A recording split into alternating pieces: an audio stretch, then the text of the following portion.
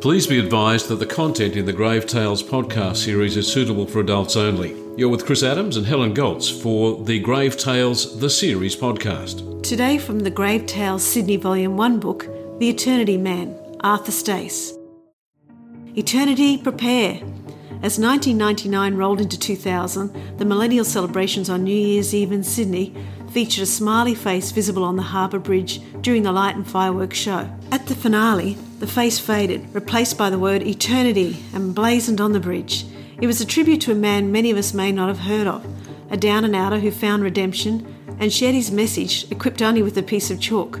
Who was he, and why did he spend his life sharing his one-word message, eternity? Well, his name was Arthur Stace. That's who he was, but I've found that not many people have ever heard of that name or recognise it. He was also known as Mr. Eternity. As a child, Arthur grew up in abject poverty in the Sydney suburb of Redfern. He was beaten by both his parents. Both his parents were alcoholics. Every penny they could get their hands on went on grog, so much so that Arthur didn't live in the house that they occupied. Rather, he lived underneath it and survived by stealing the bread and the milk of neighbours when it was delivered in the early hours of the morning. So he's only a little boy, though, when this is going on, a young kid living under the house because it was safer. Yeah, he had two brothers and two sisters, and presumably they all lived the same way, courtesy of their alcoholic parents. Oh, terrible. By the time he was 12, by his own admission, he virtually had no schooling at all, rarely went to school. He was a ward of the state. He was placed under the protection of a legal guardian. Before that, he'd worked in a coal mine for 2 years, he said, at that age. It's so Victorian, isn't it, almost? What year are we talking here? He was born in 1885, so we're talking before the turn of the 1900s. Right. He was also jailed for drunkenness. No wonder, I suppose, with his parents, both alcoholics. He had, as I said, two brothers, two sisters. He claimed that both his sisters ended up as prostitutes in Sydney, working in the Redfern area. Both his brothers, he said, died as hopeless, derelict drunks. As a teenager, he acted as a cockatoo. That is someone who's a lookout, watching out for the police coming. Oh, okay. A cockatoo for his sister's brothels. What a way to grow up. What a tragic life for all of them. He also worked as a grog runner, someone who went and got the alcohol for the illegal gambling casinos that were in the area, all this so that he could make enough money just to live on.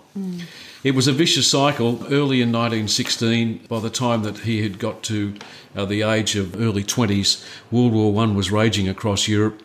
And the worst battle of all was about to begin in February of 1916, Verdun. And maybe it was the reporting of that particular battle, maybe it was just that he wanted to try and get a better life that inspired him to sign up. In a way, this was an opportunity. At least now he'd have a pay, he'd have a meal, he'd have comradeship. You know, it's maybe to some degree the war would suit him better. Yep, perhaps. Curiously, he put his age back. He was 32 in March of 1916, yet his enlistment papers show his age as 26. So he was Private Arthur Stace, service number 5934, place of birth Sydney, place of enlistment Sydney, next of kin sister Minnie Harmon, who lived in Pyrmont. Great show name, Minnie Harmon. Minnie Harmon. He ended up as part of the 16th Reinforcement of the 19th Battalion, and he arrived in France just after Christmas of 1916. Wow. He only lasted 3 months. Oh, what happened to Arthur's War? He was a stretcher bearer. By April of 1917, he was in a casualty clearing station suffering from bronchitis and spent the rest of his war, such as it was, working in AIF depots in England.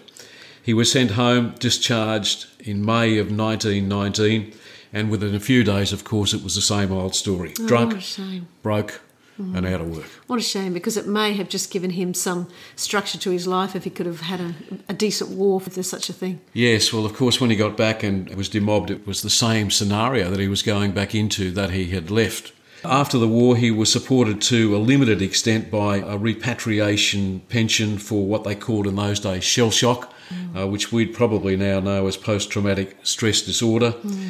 And life was pretty ordinary for Arthur.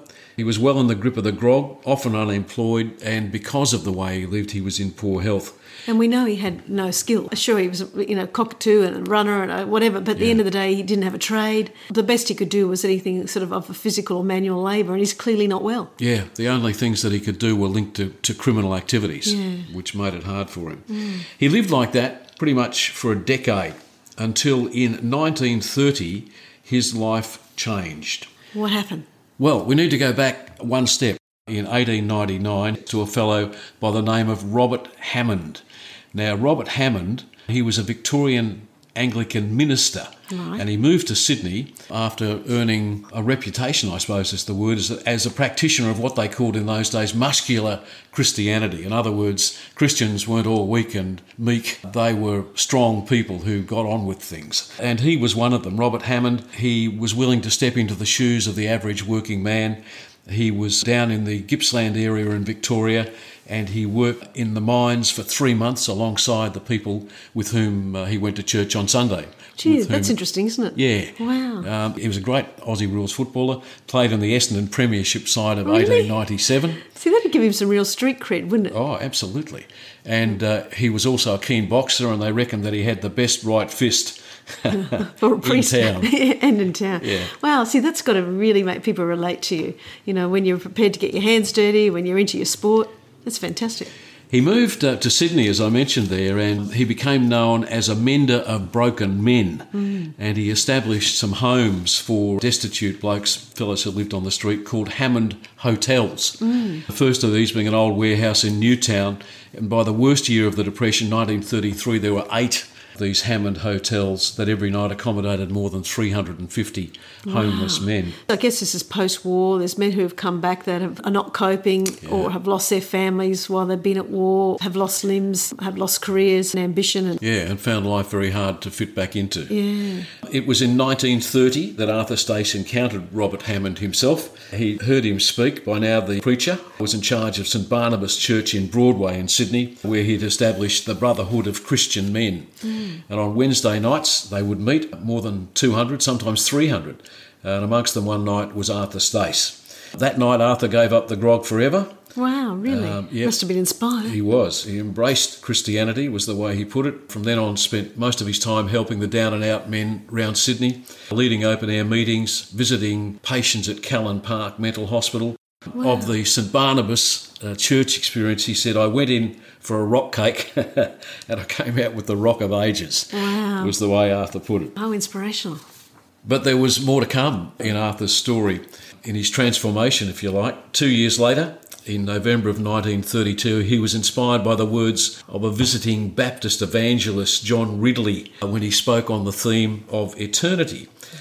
Ridley nearly lost his own life as a young soldier in World War I at the Battle of Polygon Wood in Belgium.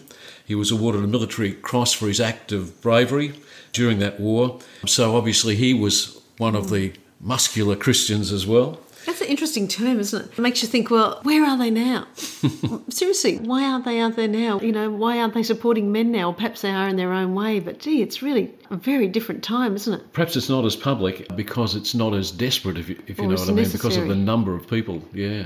Although I imagine there would be almost that number of people on the streets of Sydney any night now as there were then. These Hammond Hotels, what a fantastic idea. So hostels, for want of another word. Yeah, he eventually opened up a suburb called Hammondville, where Arthur Stace ended up, but I'll get to that in a minute. So this fellow, with his eternity, fire, brimstone, passionate speeches, inspired Arthur.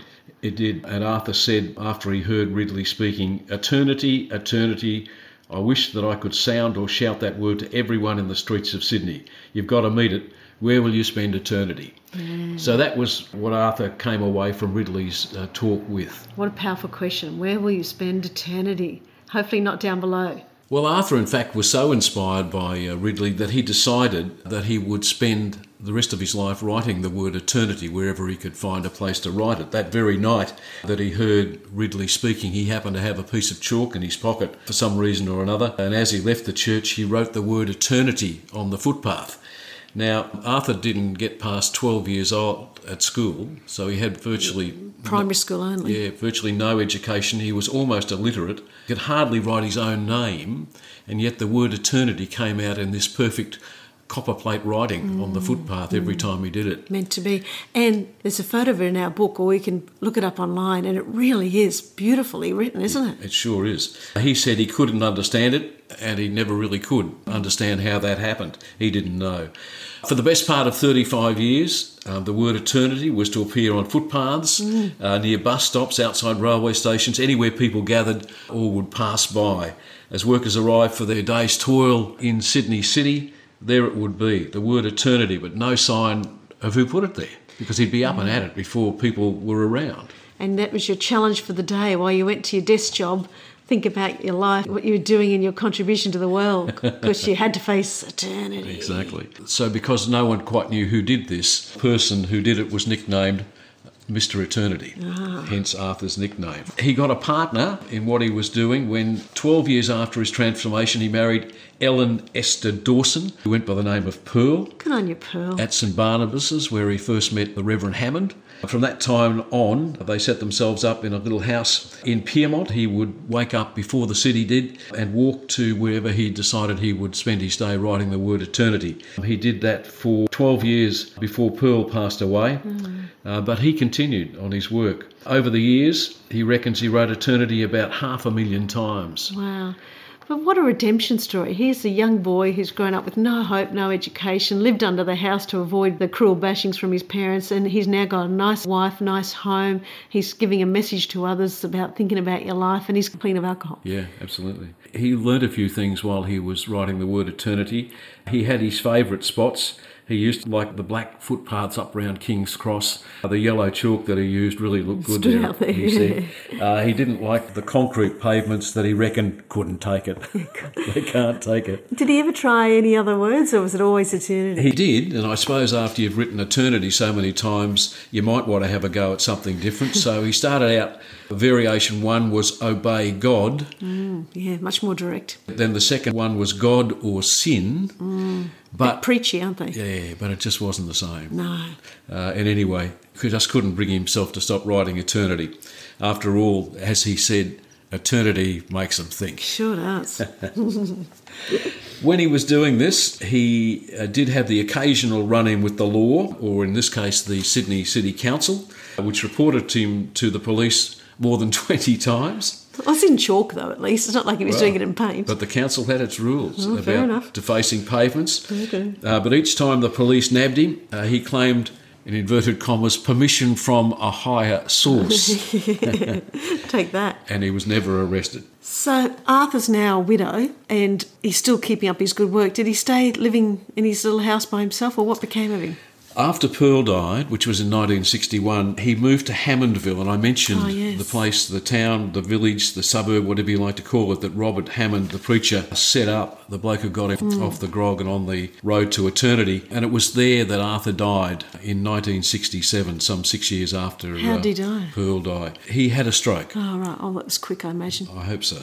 The city remembered Arthur for many, many years after that. I still run into people around the places that I talk where you say, anybody remember seeing the word eternity written on the footpath in Sydney? And people do. Wouldn't you have loved to have seen it? I'd love to have seen it. It would be fantastic. Well, I mean, everybody saw it as you started out this story with on the Sydney Harbour Bridge. Tell us about that. So what was that about? Well, they decided that when they brought in the big celebrations for the new millennium, 2000, that they would pick some features that had happened in Sydney throughout the last 1,000 years, if you like. Yeah.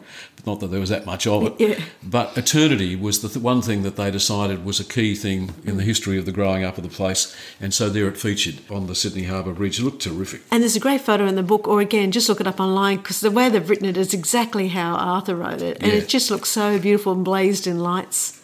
Well, that was good to see that. There are actually 2 original examples of Arthur's handiwork that have survived. Only 2? Only 2. One lives in the National Museum of Australia.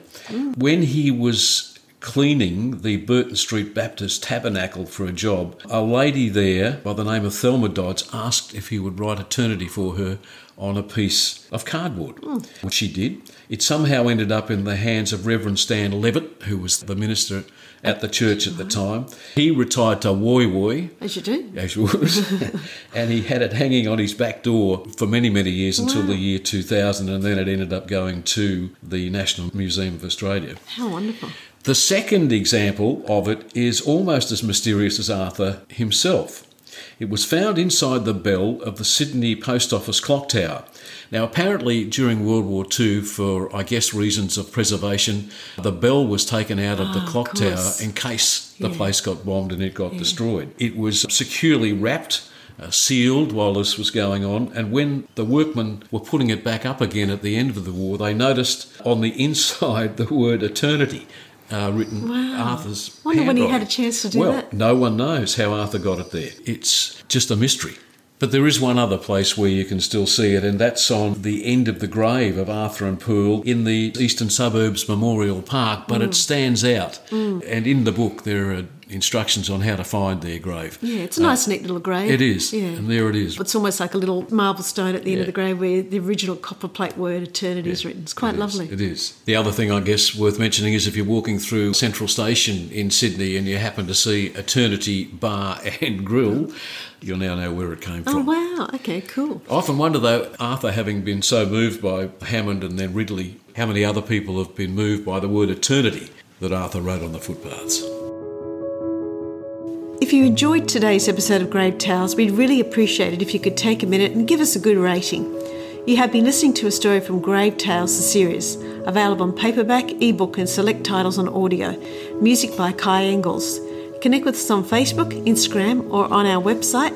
Check out our YouTube channel as well, or put together your own group and come along on our Great Ocean Road tour. Thanks for listening.